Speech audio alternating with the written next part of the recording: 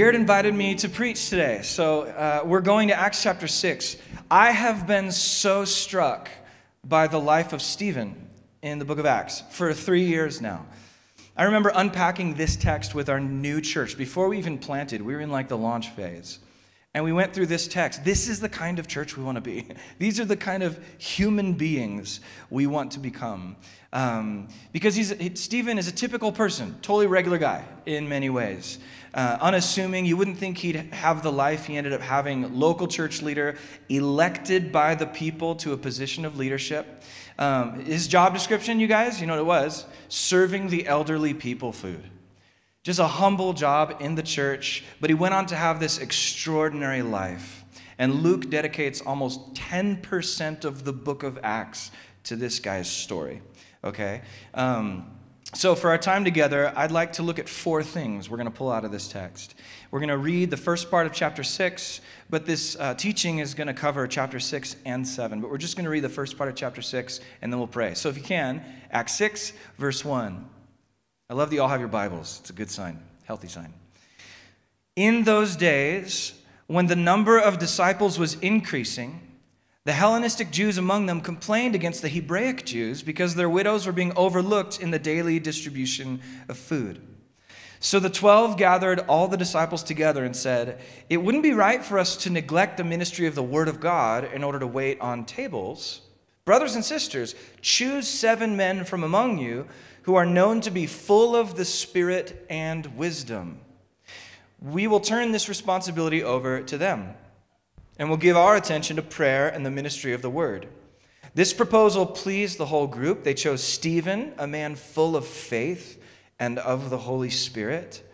Also Philip, Prochorus, Nicanor, Timon, or Pumbaa, I don't know, Parmenas, and Nicholas from Antioch, a convert to Judaism. They presented these men to the apostles, who prayed and laid their hands on them. So the word of God spread. The number of disciples in Jerusalem increased rapidly, and a large number of priests became obedient to the faith. Let's keep reading to the end of chapter 6. Now Stephen, a man full of God's grace and power, performed great wonders and signs among the people. Opposition arose, however, from members of the synagogue of the freedmen, as it was called, Jews of Cyrene and Alexandria, as well as the provinces of Cilicia and Asia, who began to argue with Stephen, but they could not stand up against the wisdom the Spirit gave him as he spoke. Love that. Then they secretly persuaded some men to say, "We've heard Stephen speak blasphemous words against Moses and against God." So they stirred up the people and the elders and the teachers of the law. They seized Stephen and brought him before the Sanhedrin. They produced false witnesses who testified, "This fellow never stops speaking against this holy place," the temple, "and against the law. For we have heard him say that Jesus of Nazareth will destroy this place and change the customs Moses handed down to us." This guy is a rabble-rouser. Is up to no good. And then finally, verse 15, all who were sitting in the Sanhedrin looked intently at Stephen, and they saw that his face was like the face of an angel.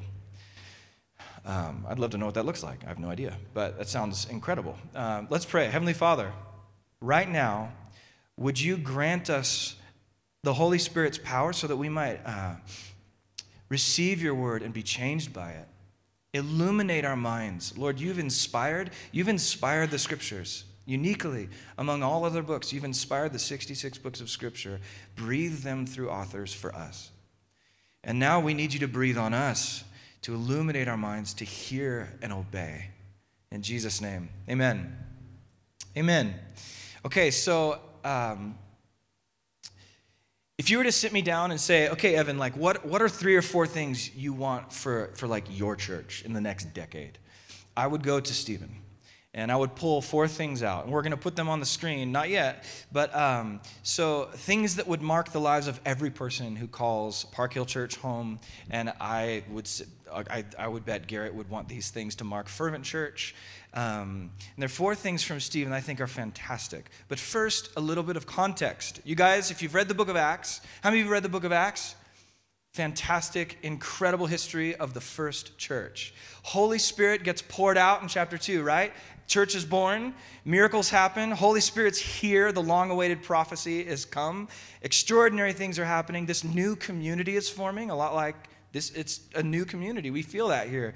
And there's financial generosity that's starting to trend upward. New leaders are being established, just like here at Fervent right now. I'm sure Garrett has like all kinds of dreams about different leaders in the pipeline and praying for groups. This is the ethos. This is the vibe right now. And you'd think there would be no problems because the Holy Spirit is like the fresh character on the scene, right? You'd think there would be no problems. But then the next in chapter 5, very troubling chapter. The Holy Spirit literally kills a couple people for lying to the apostles about how they used their money, okay? And I think God was saying to the church, I don't want you to mess up the economy of grace that I've got going here.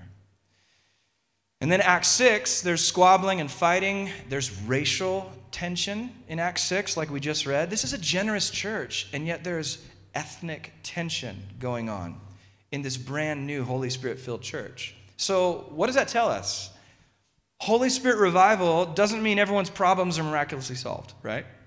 New church plant, first year, all the jitters and hype and buzz, it doesn't mean there's not like stuff to work on. If Fervent Church hasn't found that out already, you will. So in our passage, the elderly women are experiencing a problem. There's tension between the culturally Jewish Christians and the culturally Greek Christians. So there's an intercultural tension going on, and they solve this problem by finding some Greek guys to help. All these guys have Greek names, and Stephen is one of them. We don't know much about him. We know he's a normal guy, just living his life.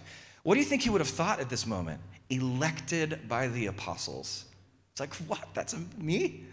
It's great. The new church, this new fulfillment of prophecy, this church, and I'm elected to serve. That's why I love this passage. You guys, I said it already. Normal guy, normal girl, normal people. That's who Stephen represents. He's not some alpha leader. He's not just dripping with charisma like Garrett, you know. You can't hold him up and say, look at this guy. He's planted like 5 churches, been all over the country. He's one of the apostolic founders. That's not Stephen. It might be Garrett, which it is. It's awesome. Because the typical person who comes to church tends to think, I'm not the Apostle Paul, I'm not that church planner guy, right? I have a regular job. I like commute. That's me.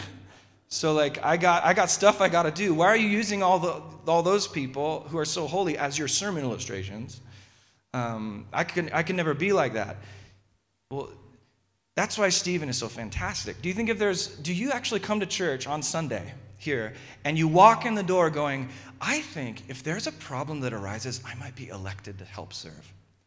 Is that how you walk in? Stephen's testimony says you can walk into church like that. You can walk into church going, I wonder what God has for me and what position and what place that he wants for me. Maybe I'll be called on and be raised up. So my secret agenda today is I want everyone in this church to be thinking, oh, Stephen did that? That's great. And I can do that. I can do that too. I hope the Holy Spirit fills me. I could totally do stuff like that. That's my secret agenda, which is not secret anymore. So first thing from Stephen's life, first thing right on the screen. This is what marked him as a normal guy. He was filled with the Holy Spirit. Simple. This is not rocket science. If you've been in the church for very long, you've heard that phrase. He was filled with the fullness of God. So my prayer for you, would this be the year you resolve in your heart, I, Fervent Church member, want to understand who the Spirit is, what he does in the life of a believer, and what it means to be filled with him. So let's resolve in our hearts. 2021 is the year of the Holy Spirit for us personally. This is the year I figure out what that means for me. Look at Acts 6, verse 5. It says, this proposal pleased the group. They chose Stephen, a man full of faith and the Holy Spirit. There it is. So the distinguishing factors of choosing him were what? His faith in Jesus and his fullness with the Spirit. Short resume. Not a long resume. They weren't like, oh, Stephen, he's an exceptional citizen or whatever. No, they didn't look at his portfolio. He's a normal guy elected to servant leadership, but his life is marked by the Holy Spirit. And it says later again, now Stephen, a man full of God's grace and power, performed great wonders and signs. And then later again, they could not resist the wisdom that the Spirit gave him to speak with. Normal guy, okay? So I want you to think of the fruit of the Spirit. Now, the fruit of the Spirit is what? Love, joy, peace. Like if you stopped on some of those and thought, have you been just dripping with the fruit of peace this year? Have you been just like, oh, I'm so content with my level of self-control this year? You have no idea the joy I wake up with every day. I never wake up at 2:30 a.m. like without joy in the morning. Think of the fruit, like the fruit. That's the sign that he is active and present and has you, okay? So how much of those things are present? If these things are not present in your life, just like they're not present in mine all the time, then knowing that the Holy Spirit is a promise from the Father, ask yourself, why am I not receiving that promise? Why am I not receiving that promise? If the Holy Spirit is a promise from the Father, and the Holy Spirit comes in and bears these fruits of love, joy, peace, patience, why am I not experiencing them? Why am I not receiving that promise? The Holy Spirit is a gift, not earned. So ask yourself, how do I posture myself this year, 2021, in order to receive more of the Spirit's fruit and work in my life? He's a gift that takes normal people and turns them into someone like Stephen. And this is what marks Stephen's life. So that's my prayer for you. Where you just say, in the quiet of your own heart, maybe tomorrow, Monday morning, you're like, Lord, I want to figure out this year with my community, with my leadership, what does it mean for me to be filled with the Holy Spirit? Let me say something. You are not destined to just grind out another 30 to 50 years. It's not just you with the same habits and tendencies and life patterns, and then you just go to heaven when you're dead. That is not what God has for you. God offers the Holy Spirit to change you. The Holy Spirit can take a normal life, normal human life like you, and fill us with himself, and remarkable things can happen. I'm reminded of this story from this New York entrepreneur named Jesse Itzler. I read his biography. I think it's called Living with a Seal. He literally met a Navy SEAL while in San Diego doing an ultramarathon, which was a 24-hour run around Balboa Park. I don't know why people would ever do that, ever. Not filled with the Spirit. But he's kind of a go-getter. He's kind of an entrepreneur guy, this Jesse Itzler guy, and he meets this Navy SEAL who's also running laps around, I think it was the zoo parking lot in San Diego. And Jesse had a team. It was like a relay, so you didn't have to literally run the whole time yourself. You can tag. But this SEAL, just this big black dude, he ran the whole 24 hours. No tag team. And so Jesse's like, who are you? How can I get more of you in my life? Like, can you move to New York? I'll put you up in a really nice flat. You train me, live with me for 30 days, and I'll do whatever you say. And make me like you.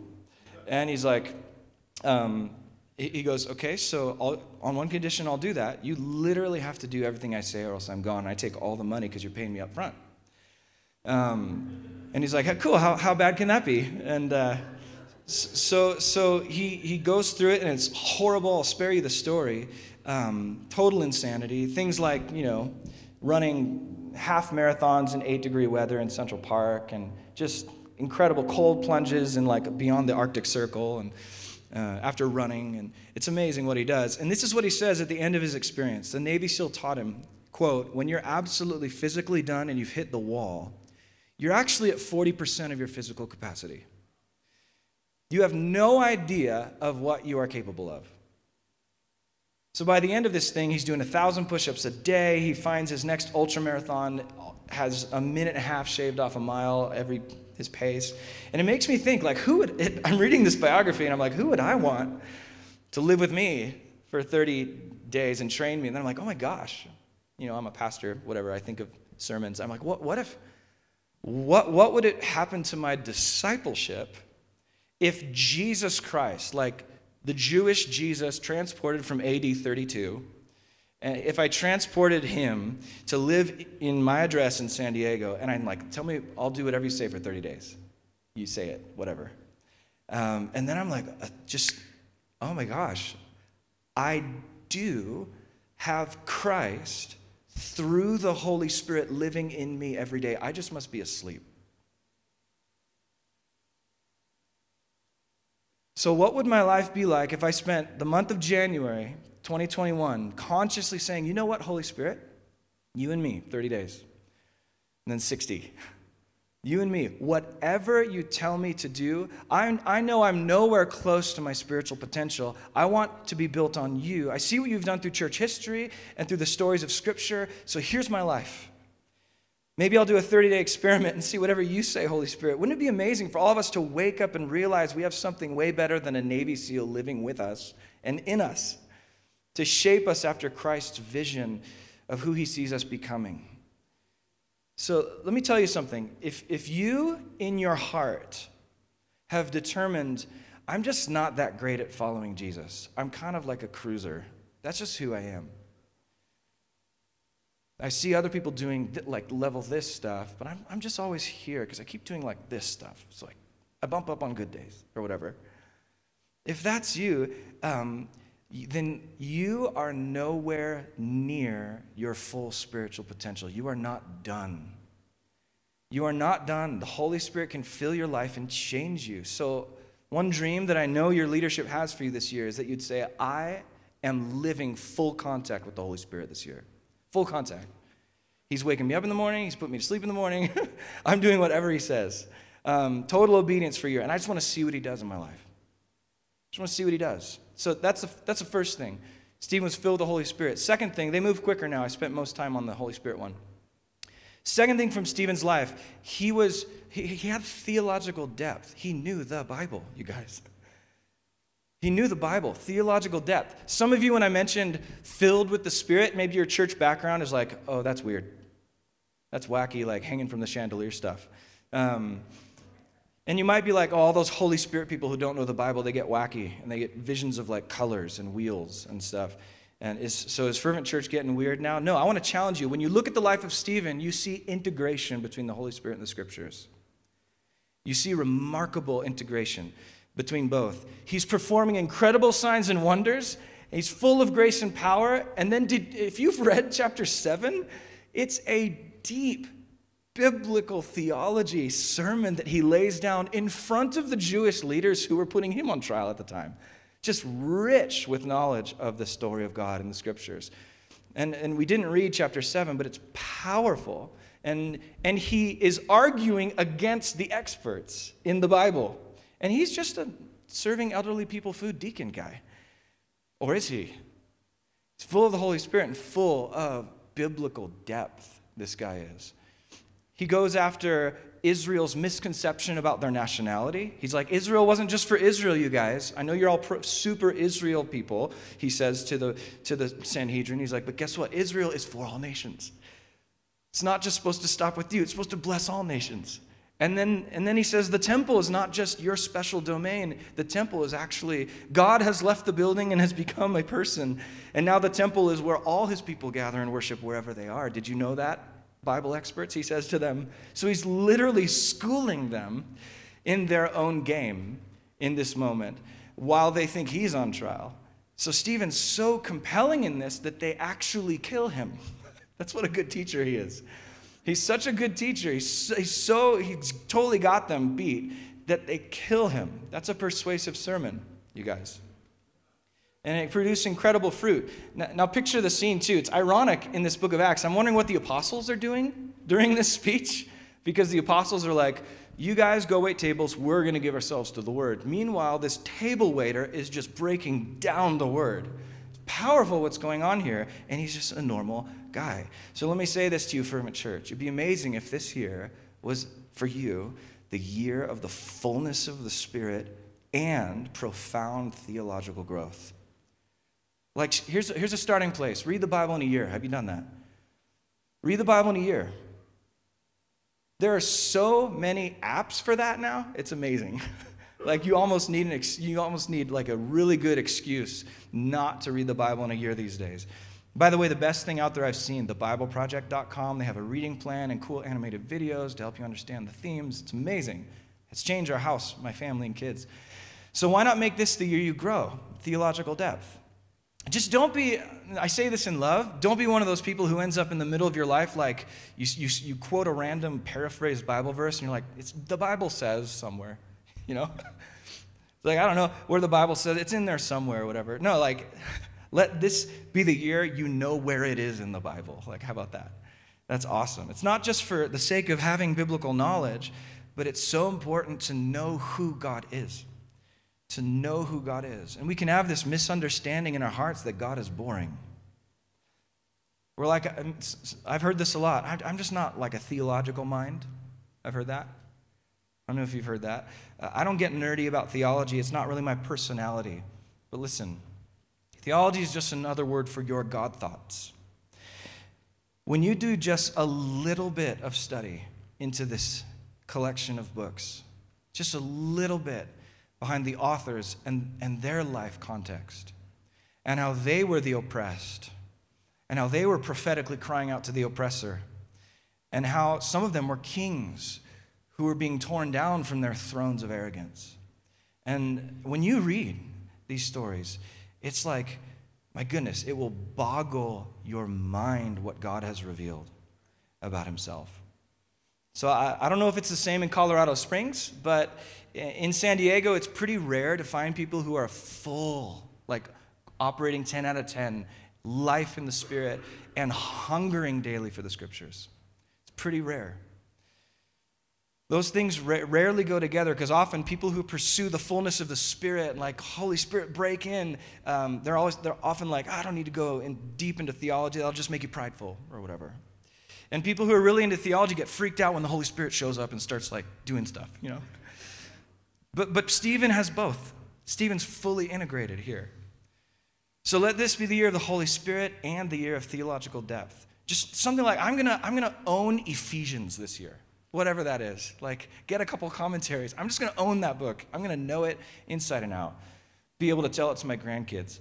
I'm going to own it. Or whatever. Let's resolve in our hearts, this is the year of the Spirit and Scripture to me. In our church, we have a lot of young people, and I even suggest, half jokingly, but I suggest we even have like dating standards as part of the requirements. Like you have a scale of theological depth, like, okay, this guy's incredible, successful, is taking care of himself, obviously, but he's only a 2 in theological depth, swipe away, whatever.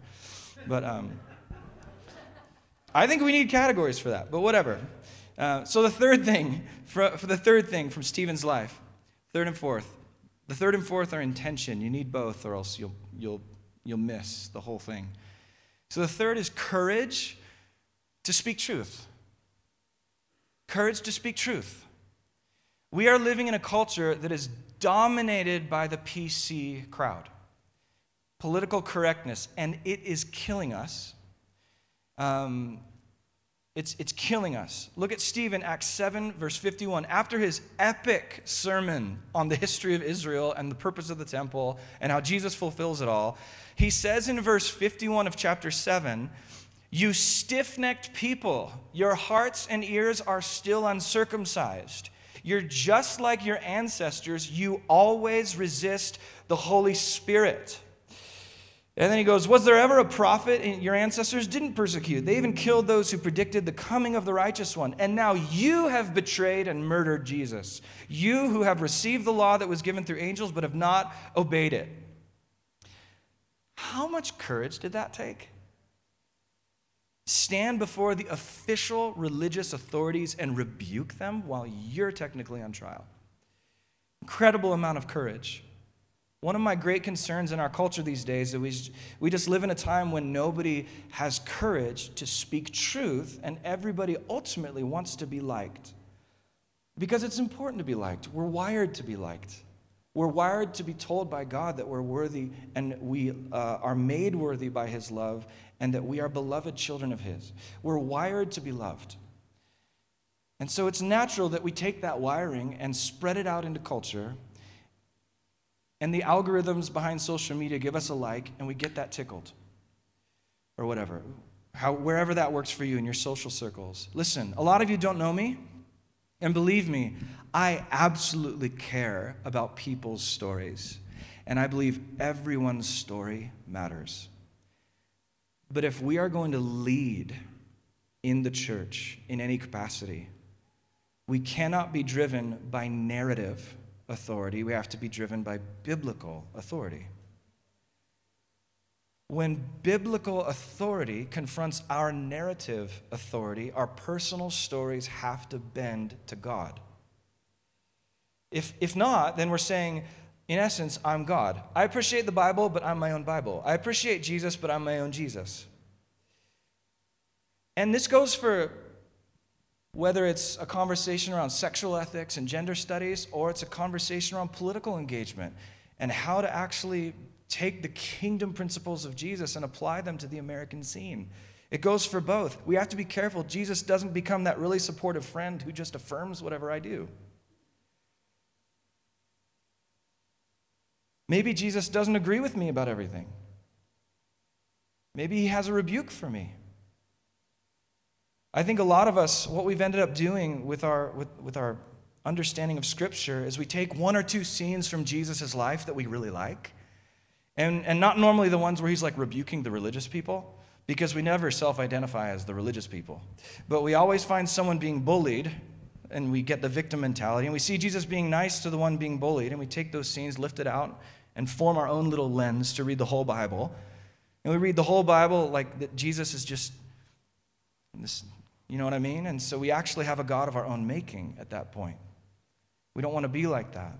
We want to be people who have courage to actually confront with truth. And of course, we do this in love. I'm not talking about being a jerk in any way, especially entering a conversation you know is a non-starter. No desire for that whatsoever. But if you're not being loving, you are not being loving when you just baptize people's opinions and call that truth. That's not loving. And we need a vision for this. And I know it's hard. How many of you feel super great about confronting people? Like, oh, there's a brother or sister in sin. I got this. Like, that's not, if that's you, that's actually probably a bigger problem in the church if you're stoked to be that person. I'm suspicious of that person, but we have to do it. We have to have a heart and willingness to do it. This church is only, 15 months old. As communities and relationships get tighter and stronger, they have to also create environments of trust where you can say, all right, here, this is not in line with the way of Jesus. And you know me. I know you. We know we love each other, so I can say this. And I hope you say this to me. And this is why I love the Navy SEAL guy. It's like, either do what I say or what's the point? I'm out. So as a new church family, remember the Christian life is about self-denial, not self-fulfillment. And so we have to acknowledge the Christian goal, the way Jesus ended his life, where he was crucified as a political failure in front of everybody, family and friends. So if your goal is to be liked, you're in the wrong faith. I think it follows. So let's make this the year we grow in the Holy Spirit and the Scriptures and courage to speak the truth. And finally, we're going to come to communion. The fourth thing, grace and humility in how we do the truth telling, okay? Grace and humility in how we do the truth telling. This is so important, you guys. People should not be disillusioned by your church because of your personal character. Understand that. Sin needs to be confronted in love because people in Colorado Springs who are not church people should not look at the lives of fervent church people and say, what's the difference between theirs and mine? They should not be disillusioned because of your character. So we need to speak love into one another's lives and confront well. So after Stephen pokes the hornet's nest, right? He pokes the hornet, stiff-necked people, he pokes the nest. What does he say next? In verse 60, once they start killing him. Verse 60, the last verse of chapter 7, he says, then he fell on his knees as he's dying by their hand, and he says, Lord, do not hold this sin against them. And when he said this, he fell asleep. So Stephen, see the tension. He goes right for the jugular vein, and then when they turn around in arrogance and bring down the hammer, he's like, God, forgive them. They don't know. Forgive them. This is the tension. Most people are one or the other. Some people love to fight to the bitter end and get the last word in or whatever. But here's a guy who picks a fight out of conviction based on the Scriptures filled with the Holy Spirit, but he's willing out of humility to lay his life down at the last moment. This is the thing our culture needs now more than ever, courage and humility at the same time. If anything our culture needs to see in 2021 from the church who represents Jesus in America after all the craziness of 2020, if there's anything America as a whole needs to see from Jesus' body in America, it's courage to speak truth wrapped in self-sacrificial love that is radically self-denying. This is what the world needs to see. And I think it's extremely interesting. You see Jesus at the end giving Stephen a standing ovation. Normally in the scriptures, whenever you see Jesus at the right hand of the Father, he's seated. But here Jesus standing, he's like, let's go. He's like, come on, my guy. Look at that. Look at my guy. Look what he's doing. Look how he did it. He did it. He did all the things that I did. Jesus gives him a standing ovation. So say hello to the first Christian martyr in the church. The dude who walked in on a Sunday and now volunteers to wait tables for the elderly. This is who the first martyr of the church is. 10% of the book of Acts. 10% of the first church history book ever written devoted to Stephen. So how can we take this and really process this? How can we live this, you guys? One of the keys, I think, for children of the info age like we are, everything's instant, everything's fast, right? We skip through our YouTube commercials every 5 seconds. We want everything going fast.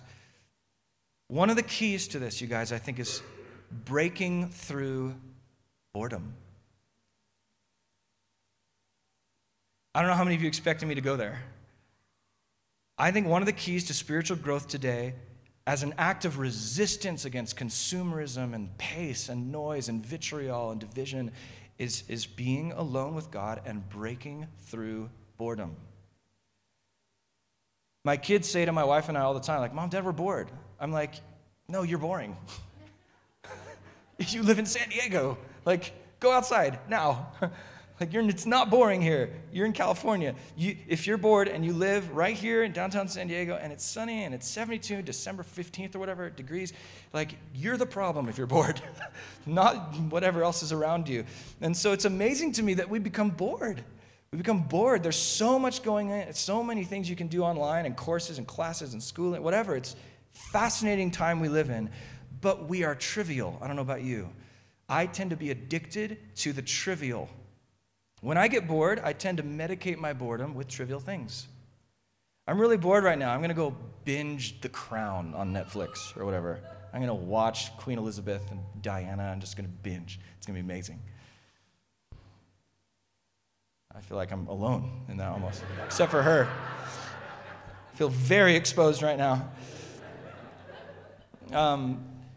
There's nothing wrong with entertainment, don't get me wrong, but if you take that boredom, and instead of saying, what do you want to do? What do you want to fill this with? Instead of saying that, what if you just said, hey, let's have some ministry. Let's invite the Holy Spirit into this moment, wherever we are. Let's invite the Holy Spirit right now. Imagine you're sitting at home and someone's like, hey, why don't we hold hands right now and ask the Holy Spirit to come in glorious power in this room?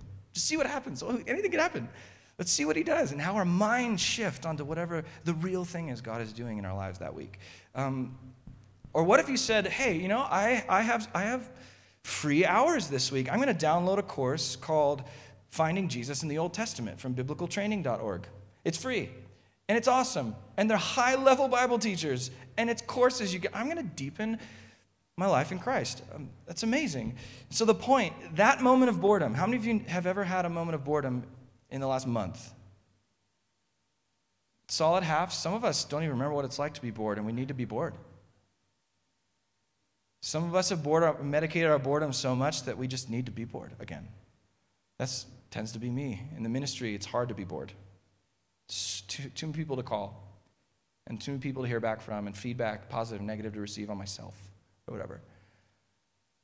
I need to be bored. I need to sanctify boredom, call it Sabbath, and just be. That's a moment for spiritual growth. All the things that matter are buried below boredom. All the breakthroughs are right there. You will never sensationalize. We had a great night of worship last night, you guys, but you will never night of worship yourself towards spiritual growth. Understand? Those are incredible wells to drink from, but unless you know how to dig one, you'll never leave it. So how do we do that without it being like a beat down?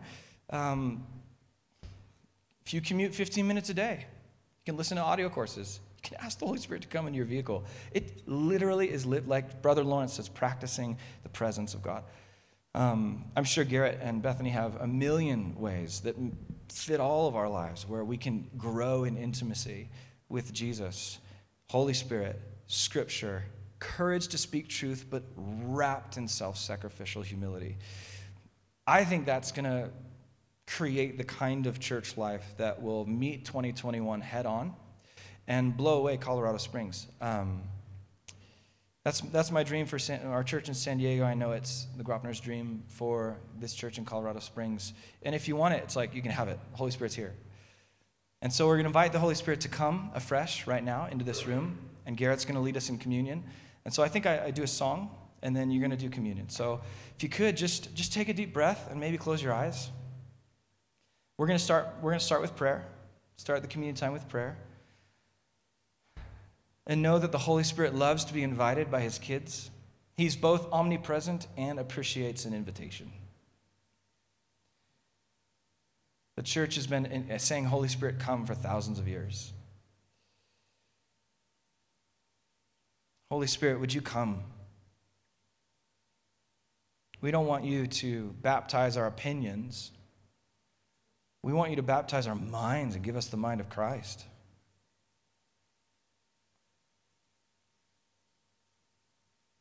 For love, joy, peace, patience, where that just, we literally become content in those things.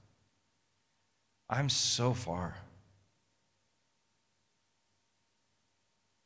We confess to you our distance from self-control. We're not close to self-control in many ways. We're not close to patience. We're not close to joy. But we realize you're close to us. So just take 20 seconds and just say thank you for him being close. And ask the Holy Spirit to reveal ways that you can redeem your boredom. And then we'll sing.